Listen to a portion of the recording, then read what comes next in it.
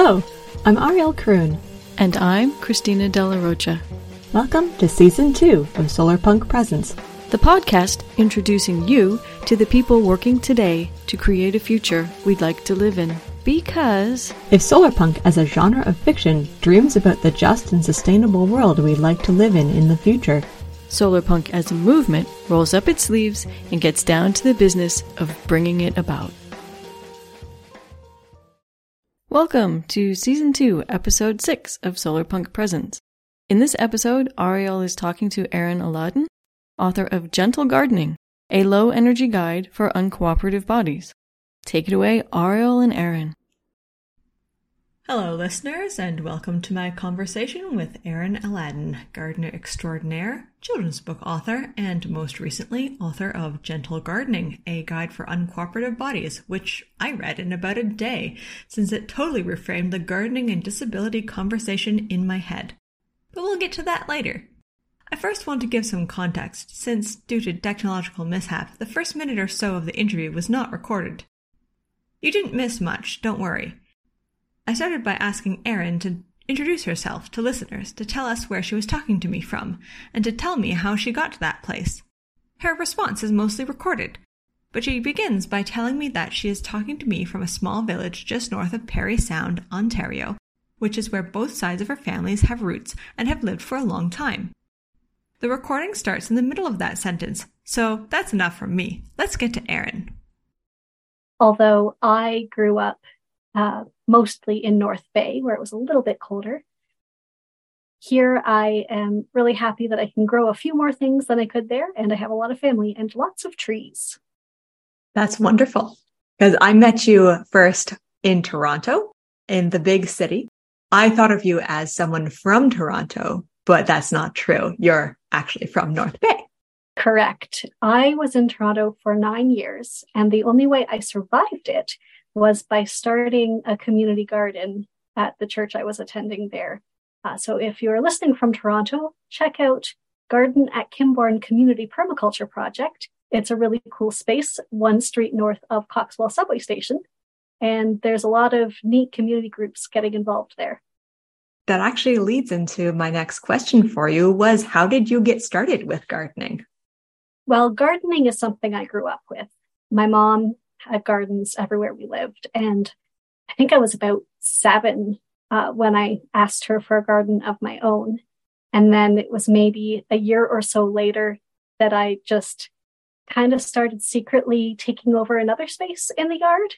And of course I was caught, but my parents were fine with it. And they just said, if you're going to carry stones around, you have to wear shoes. And then everywhere I lived, I planted gardens. Are there differences in gardening in Toronto versus gardening in North Bay? How did you find that? It's a big difference in terms of climate. So North Bay is zone 3-ish. That means it's kind of the second coldest zone in Canada where you can still grow some fruit trees and a bunch of vegetables. Okay. By some, it's really only apples and maybe pears, crab apples, definitely. Whereas Toronto spans several zones. I think Garden at Kimborne was about zone 6B. And there we could grow anything that is within the Carolinian forest. It's the very northern edge of that traditional expanse of that forest. And so we actually planted pawpaws there, and they are still thriving, which is not something that you would expect. I've heard of pawpaws before, but I've never tried one. I've always been kind of curious. I didn't get to try any because the trees are still quite young, but I want to someday. That makes sense. The Carolinian forest. Can you tell me a bit about that? What is that? I don't know a ton, just that it's a biome that runs or kind of ran down the eastern part of North America, mostly in the States, but a little bit into Canada. And now that temperatures are warming, people are thinking, well, not only can we repopulate this traditional area with things that used to grow there like pawpaws, but we can get a little further north than it originally ran. And so people are trying to see, maybe you can grow pawpaws a bit further north than Toronto. Oh, wow. But I don't think they would like it. this. I heard you mention permaculture, the garden at Kimbourne being a permaculture garden. Could you explain a little bit about that? For sure. When I first moved to Toronto, and it was major culture shock, I really wanted something to make me feel more connected to a community, to a place, to social justice. And I started going to food justice events. And at one of them, somebody from the Toronto Seed Library mentioned the word permaculture. And I just thought it sounded really interesting. And I wrote it down. I went home and Googled it and was fascinated by this idea of people taking inspiration from ecosystems to build systems that provide humans with food, but also it's broader than that. You can actually structure the whole human community with permaculture ideas. So you get a lot of people talking about social permaculture versus simply a design system for a garden. And it's kind of a concept that can be used in small ways, like I do in my physical garden on my little property, or in very broad ways, like people creating intentional community using permaculture ideals. The idea of it was developed in the 1970s in Australia, but it has drawn on ideas from Indigenous communities around the world. You know, about food forests in Western Canada that were tended for generations and still provide food even when the people who lived there were removed from the lands. The Amazon rainforest, we realize now, was intentionally tended to be full of edible and medicinal plants. It wasn't just an accident. There are some food forests. Oh, I'm going to get this wrong. It's a Southeastern Asian country, and bananas are the central plant. And those have been going for thousands of years. Just this incredible idea of a perennial ecosystem designed to produce food and fiber and medicine. And once the system gets going, it's not that it needs no human input, but it doesn't need the kind of input that we're forever doing with our conventional agriculture, where you take the weeds out and you put the nutrients in. But humans are part of the system. So you nudge things along here and there. You take the food you need to eat, and it all makes sense in a closed loop.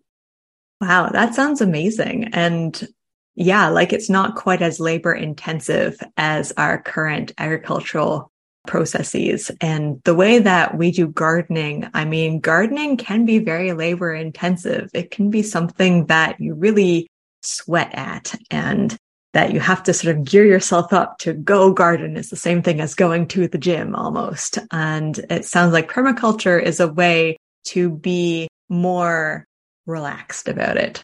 It can be a lot of work to set up a permaculture design. There's a lot of intentional observation that happens first, and then you might do earthworks to move water in intentional ways across the land. You might be planting a lot of trees, but after about the 7th year is what people tend to say, it really just suddenly pops. Suddenly everything is thriving, and it's a lot more about maintenance than hard labor.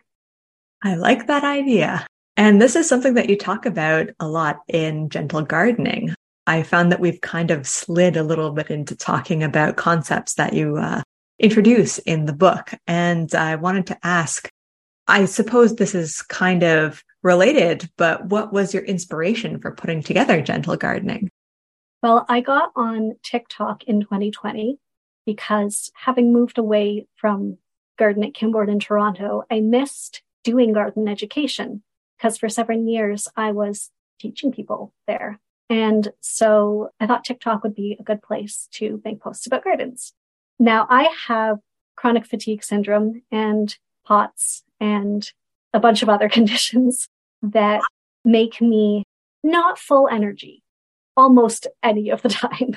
And so, you know, I garden in ways that work for my body. I started talking about that on TikTok. And one day in particular, I showed myself making a sheet mulched garden bed because I knew that if I tried to dig a bed in the ground, I was just going to be absolutely incapacitated. Mm-hmm. And so instead I showed myself layering cardboard and weeds and the little bit of soil that I did have and planting directly in that, which is a technique that is sometimes called sheet mulching, sometimes called lasagna gardening. And that just took off like nothing I had seen before in my TikTok experience. And the thing that struck me the most was people saying in the comments, oh my gosh, I have a chronic illness too, or I have a disability too. And I didn't think I could garden, but I think I could do this. As a result of that, I started making that kind of content regularly. And I realized as I did that the mindsets that I had learned from permaculture were really, really helpful with gardening as a disabled person. And I'm actually working on a blog post about this right now, which will be up on my blog, earthundaunted.com soon.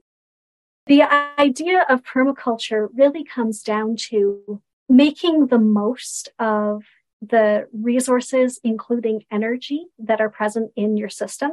And it's about putting more energy, i.e. nutrients, carbon, whatever you want to call it, into the soil itself. And so it's really easy to translate that into my energy as a gardener is a resource. And so what is the most efficient way for me to use that resource in my garden? And there are so many ways that you can draw straight lines from ideas that come up in permaculture, like grow the plants that need the most attention along a path you walk every day, because that way it will be automatic to care for them. You won't have to go out of your way to do it. Well, that needs absolutely no changing for a gentle gardening idea. Right. Yeah. Yeah. I mean, speaking as someone who has memory issues, I, will forget to water a plant if I don't see it. So if I planted it, in a place where I walk every day, then I'm like, oh, I can water this plant, that it exists and needs care. This is great, But yeah, like sometimes I would probably forget to feed my cat if he didn't yell at me, sort of thing. So like I need the plants to be able to maybe not yell at me, but be more obvious. So I really love that. Yeah. And it's interesting that you brought up memory problems, because a lot of the things that I had developed or kind of synthesized the ideas for someone with chronic fatigue, a lot of people in the comments would say, oh, that makes sense too for my ADHD, my executive dysfunction, my memory issues. So that's been really interesting to see all the overlap of things that are good for limited energy are also good for brains not functioning in the way you quite want them to. It sounds like it's good for the whole human person, Mm-hmm. I really like this idea in permaculture and gentle gardening of the human resource, as you said, my energy as the gardener being one of the factors of energy in the garden. You're part of that garden. You're part of that landscape. And so you're working together with it. It's not just you as the gardener come from somewhere outside of the garden and you go in and you do your thing and then you leave. And the garden is itself a self-contained ecosystem or a self-contained thing that exists without you as part of it. It's more of a trying very hard not to get into my like cyborg theory with like, it's your cyborgian appendage. But it's an extension of the self. And so being able to treat it as an extension of the self and being able to recognize it and come to it and respect it as part of yourself and a part that maybe needs a bit more attention than it might otherwise get. I really, really resonate with that. I really like that. I think that's really where permaculture and gentle gardening and solar punk all overlap. This idea of us not being separate is so important. I wouldn't say that all permaculturists are solar punk, because we have our permaculture bros who are problems in the comment sections and so on. But I think that anybody who embraces permaculture with optimism and with care for all peoples of the world, as well as the environment, which is really a fundamental part of it. I think that is just automatically solar punk. I think that attitude, definitely just staying open to the ways in which we can make life better for everybody around us, not just the humans, but the more than human world. That's a very solar punk attitude. And I love that. I wanted to talk a little bit about that world around you, because in your second chapter in the book, you talk about partnerships with your friends and your family and your community, if possible, as a key part of gentle gardening, sort of framing it as a strategy for individuals with chronic disabilities to be able to access gardening with aid. And that's something that I really love, that I think really resonates with the solar punk ethos. Could you speak a little bit more about the importance of community for disabled gardeners? Well, I definitely couldn't manage to do a lot of what I have in my own garden if I didn't have family nearby.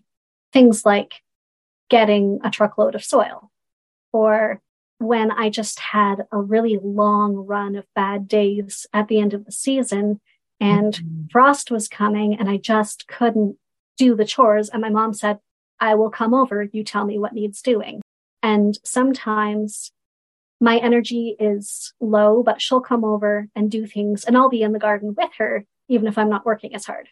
Oh, that's so nice. I'm curious to know more about your community, actually, if you wouldn't mind describing it a little bit for me. It's been small because of the pandemic. I moved in 2020. I have my parents down the road and other families nearby, but because my immune system isn't the best, I've been keeping a lot to myself, which has been tough. I did finally start going to a new craft circle that opened up in my village, which has just been the best experience. You just bring whatever you're working on and get together at the community center every second Wednesday and hang around and chat. And so one great. week I brought the daylily twine that I had made in the summer, and I was trying to turn it into a basket. And a lady there in her 70s said, "Oh, you're interested in basket making?" And she came back the next time with all of her longleaf pine needles that she brought up from Florida and the beeswax she uses and the raffia that she used to make pine needle baskets out of them. And she said, "With my tremor, I can't do this anymore," and just gave it all to me. Oh, wow. And yeah, so I went from somebody who really liked the idea of making baskets, but didn't want to buy materials and was just trying to figure it out with what grew on my property, to someone who has made a bunch of really nice baskets. That's great. Yeah. Amazing. So I really, really encourage this model for anybody who craves community and doesn't know how to make it happen. This kind of event that is just so low structured is great. It works for the craft circle. At Garden at Kimbourne, we started events that are still going now. They're traditional skills sessions. And we knew we wanted to add an off-season event, but we just couldn't handle anything else on our plate as the leadership in terms of a lot of prep work and like gaining expertise to then pass on to others. So the way we modeled it instead was to say, hey, neighborhood, we're going to experiment with cheese making on this night. We're going to have instructions and materials. Come out if you want to try it with us. So we never promised expertise. We just all showed up. There was a printout with directions on it. Somebody read it, and the rest of us tried the steps. And it's been really, really successful. That's awesome. And what a great way to sort of crowdsource experience and knowledge as well. It's very coming from the world of academia. There's, models of teaching where it's, try to avoid the sage on the stage and instead be the guide by their side kind of thing. So it's, like being able to elicit that sort of group knowledge without there being any one central person who's saying, okay, I am the one who has all the correct knowledge. And now I'm going to share this wonderful knowledge with all of you. peons who are here to learn from me who know nothing. I like the idea of it being a collective and collaborative effort to just learn something fun together. Yeah. Shout out to Daniel Reed at Kimborne Park, who had the idea for that and has made it happen. It was revolutionary to me as somebody who, in my early 20s, started this project and just found myself suddenly having a whole bunch of people looking to me saying, teach us how to garden. And I just flung myself into teaching mode for 7 years. But I found it really hard then to balance that teaching mode with listening mode or just being present mode. And so learning that you could have this really unstructured approach and it was even more successful was just such a breath of fresh air. To me, that sounds very like anxiety making, and like I would be full of imposter syndrome if people were looking at me and thinking like, aha, yes, Ariel is going to teach us the correct way to do X. I'd be like, I do not hold all the information about this thing in the world. So it sounds like this collaborative way of learning something together really dissipates that anxiety and just gets rid of that completely. That's wonderful. I did have to get over any kind of anxiety over not having all the answers because, I was not a very experienced vegetable gardener when I started this garden. My gardens had always been ornamental. My mom grew vegetables and I helped, but I never, learned how to grow seedlings indoors, for example. I just kind of saw that it was possible. My gran has a saying, if you can read, you can cook. And I adopted, if you can Google, you can garden. And absolutely with no shame would get a question out in the garden, say, let me check, pull out my phone and look it up. And really all the group needed was somebody to confidently say, well, let's use this idea and do it. Whether or not it was the best idea, we never knew. We just tried it. On the subject of community, the reason I asked was because we had met in Toronto, and because I felt like in Toronto there was always something going on. There was always a way to meet new community and new people who are interested in X. I wanted to ask you now, having moved to North Bay, and also especially because of the coronavirus pandemic, that has really shut off a lot of avenues of community for people. So I'm glad to hear that you've sort of found more community that's been able to really enrich your practice. I'm very glad that I've been able to engage with people in person again, even though I finally did catch COVID as a result. In the couple of years where it really wasn't possible, I leaned a lot on TikTok because I was just discovering this whole group of other people with similar experiences to mine in terms of chronic illness and disability. And I was also really lucky that my picture book, Outside You Notice, launched in April 2021. And so I was also getting opportunities to do virtual school visits and library visits and talk to people about that book and hear about their experience noticing things outside. So that was really cool. Of fun. And also very timely. I feel like because of the pandemic, it wasn't safe to gather in large groups, but it was safe to maybe go on a walk in your neighborhood and notice the things outside. And so I feel like that's really topical and a really good lesson for people of all ages to learn, honestly. Absolutely. If anybody benefited unintentionally from the lockdowns, it was me, because the timing of that release was perfect. Overall, I wanted to ask you, why is it so important, in your opinion, that people with disabilities are able to access gardening? Well, all people should be able to access it, and we are included in the all. But in terms of it being especially good for us, I mean, it is just really healing. There are physical things like the bacteria in soil that make your brain happy.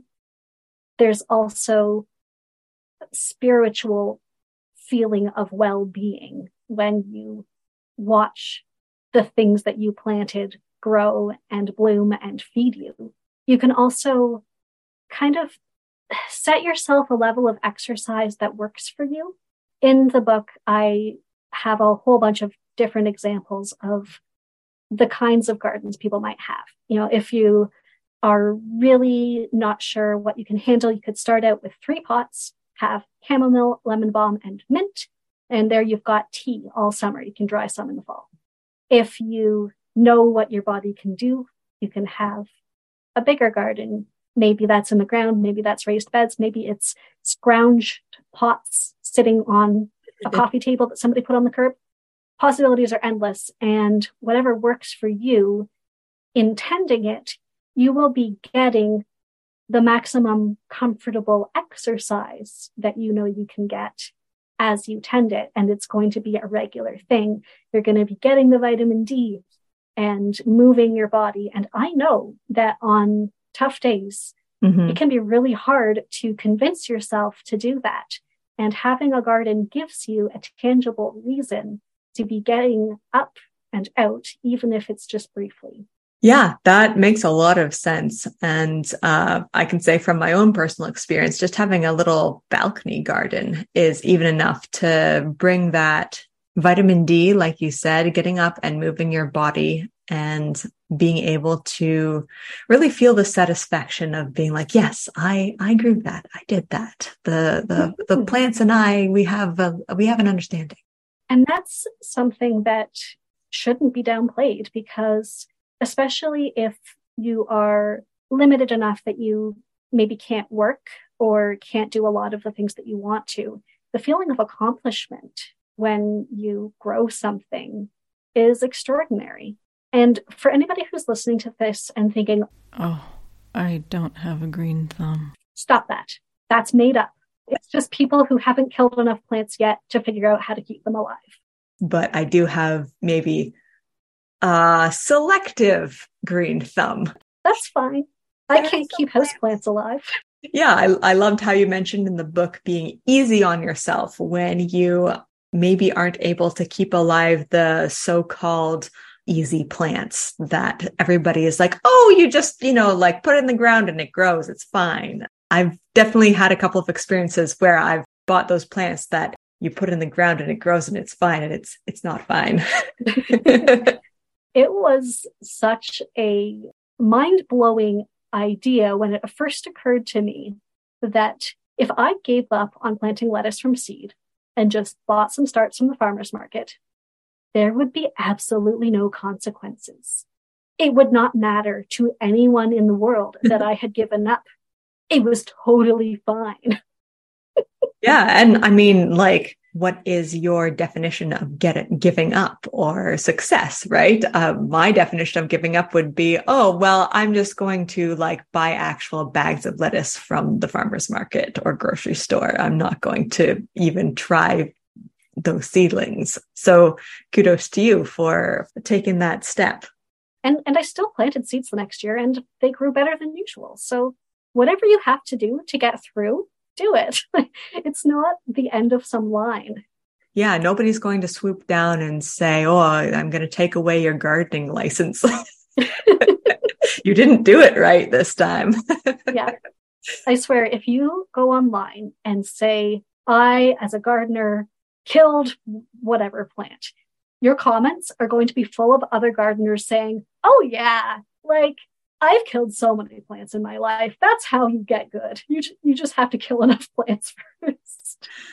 Oh, that's so refreshing to hear. That's so refreshing to hear other gardeners coming together and just admitting that, yeah, you know what? There are some things that just don't work, and that's fine. And I, as a person, am not internalizing that failure, and it doesn't mean anything about me and my character, but rather just move on to the next project. One of the, actually the very first principle in permaculture is observe and interact. And I have found that making observation a really important part of my gardening as a gentle gardener has really made a big difference, because if I keep track and just pay attention and make sure I notice what has died, what hasn't worked, what else was going on when something failed, then that is how I learn from it and do it differently the next time. It's also how I figure out, what things basically grow themselves. There's no rule that we have to always, grow the standard grocery store vegetables. Mm-hmm. We can eat the lamb's quarters that self-seeds everywhere in our garden and is much more interesting than spinach.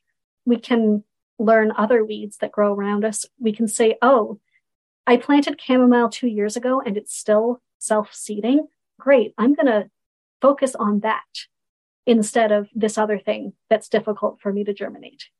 Right. And I imagine that will vary depending on where you are and what the soil's like where you are. And I mean, if you're working in pots or raised beds, sort of what you have put into the soil and as to sort of what plants are going to pop up and self-propagate.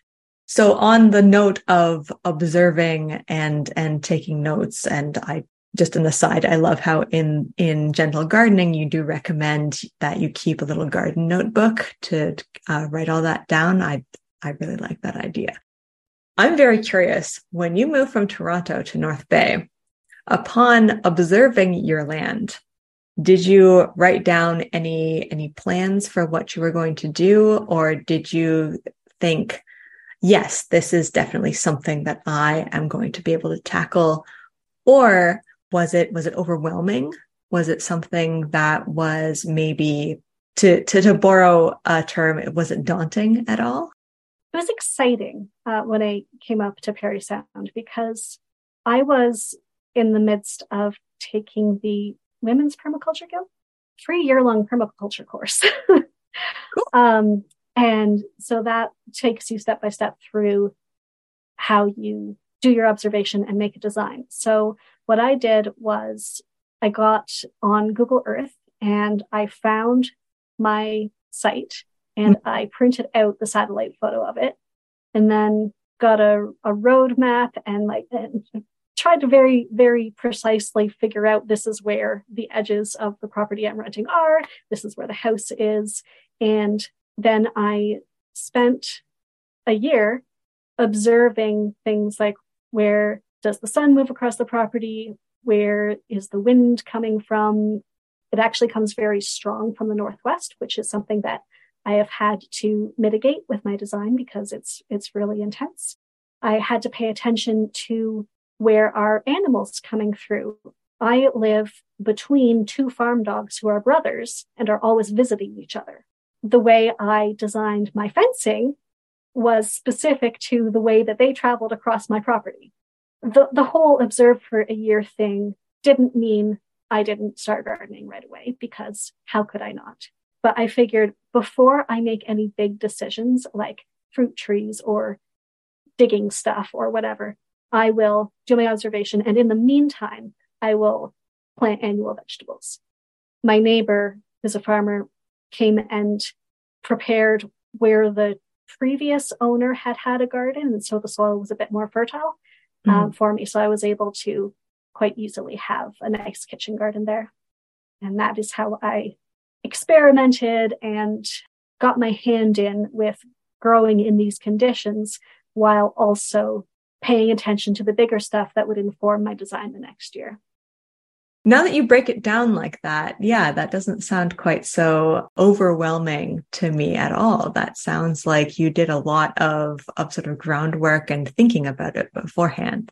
My next question is one that I've been kind of curious about myself, moving back to Ontario and sort of being involved in there's a lot of houselessness in my community at the same time as there's a lot of calls for land back, at the same time as there's a lot of calls for Indigenous sovereignty. And I joined a community garden in my area, which is wonderful. But when it comes to gardening on land in Ontario, I kind of worry that as a settler, I'm sort of contributing to this ongoing colonialism of the Canadian state. And this is something I fret about pretty constantly.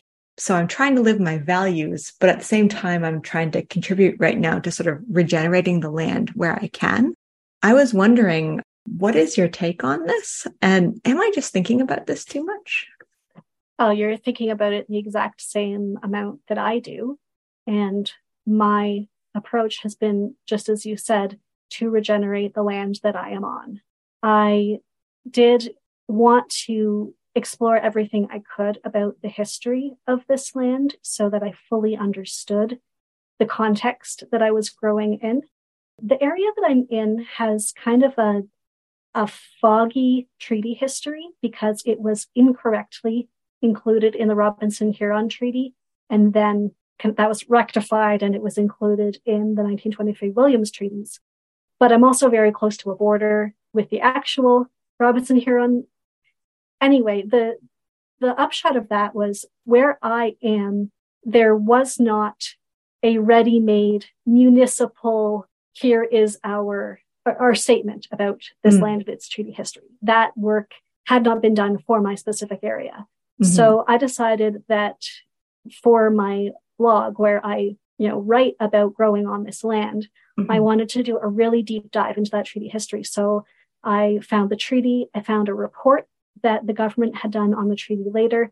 I found the official apology they made to the nation that had been involved in the treaty later, because of course they gave them really terrible terms, and made sure that, I hadn't just read about it, I had read it and rewritten it and understood it and remembered it, so that I still don't have a off the cuff land acknowledgement that I can rattle off if people ask, which they do sometimes because of my work. But I can give you a 1,000-word essay on it.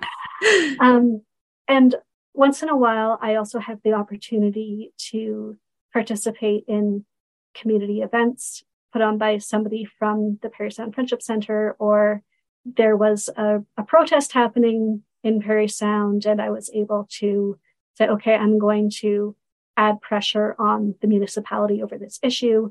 I try to stay tuned in. On your blog, have you included this deep dive? Sounds really, really interesting. Did you blog about that at all? I did. If you go to the bottom of any page, there will be a land acknowledgement button, and that will take you into this. I also made a 3-part TikTok kind of summarizing it. I just wanted to know it well, because I studied history in undergrad. I didn't end up getting my degree in it, but I had intended to. And I know how much I have forgotten about that, even though I found it very interesting. And so I didn't want to just read this and forget it. I've heard a lot of critiques lately of the whole land acknowledgement as a knee-jerk kind of reflex that people don't really reflect very deeply on. And so it sounds like you've actually done the work so that people can go and click and learn more when they do see that land acknowledgement. I know that, the land acknowledgements, that was one of the Truth and Reconciliation recommendations, and it has done the job of at least giving people the vocabulary and awareness that they are on this treaty territory. But it's definitely gotten to a point where people are reasonably looking for more. I wanted to end off by asking you, what kind of projects are you working on now? And what are you growing or making or doing? I know that it's like the middle of February when we're doing this interview. So maybe have you started your seeds, or do you have plans? I haven't started my seeds. I do want to do some winter sowing. But I haven't bought enough things in clear plastic containers this winter to have a good supply of them for that. So I need to do some scrounging. I'll start some brassicas that way, put them in a snowbank, let them germinate when they want to. I want to separate my worms from their castings in my indoor worm bin. I want to have those ready to use in my garden this summer. Nice. I have ordered my seeds. I have not yet redrawn my garden map for the year and figured out where I'm going to put everything. I've discovered that because my energy is going to run out at some point in the growing season, it is really helpful if I have made all the decisions beforehand. Decision fatigue is real. And it's nice to not have to, it's nice to be able to just kind of turn your brain off and let your body do the work and run along the plan that you have set out for yourself, because you can trust your past self to have figured this stuff out already. Last year was the first time I managed to do succession sowing in some of my beds, where you harvest one early crop and then plant another one right after. And the only reason that I actually did it was because I had figured out exactly what I was going to do and wrote it right on my garden map. Well, that's awesome. Thank you so much for speaking with me today. It was really great to have you on. I learned a lot, and I'm sure that our listeners did as well. And where can our listeners go to find out more about your book, Gentle Gardening, just about gentle gardening in general, or follow you and your projects? They can find Gentle Gardening on the books and products page of earthundaunted.com. That's my blog. They can also find me at Erin Alladin on TikTok or Instagram or Twitter if I remember to show up on Twitter. I'll include those links then in our show notes. And so everybody can go and click those, follow the links, and check out Erin's amazing blog. Thank you so much again for this, Erin. This was such a lovely conversation. To our listeners, thanks for tuning in, and stay solarpunk. And don't forget, support us on Patreon so we can keep bringing you new episodes.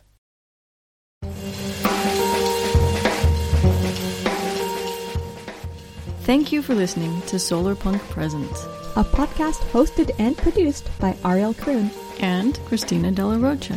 The audio for this episode was recorded in part on the traditional territory of the neutral Haudenosaunee and Anishinaabe peoples, and in Germany.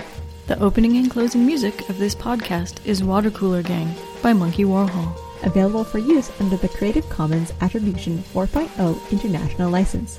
Until the next episode, keep dreaming and keep up the good work.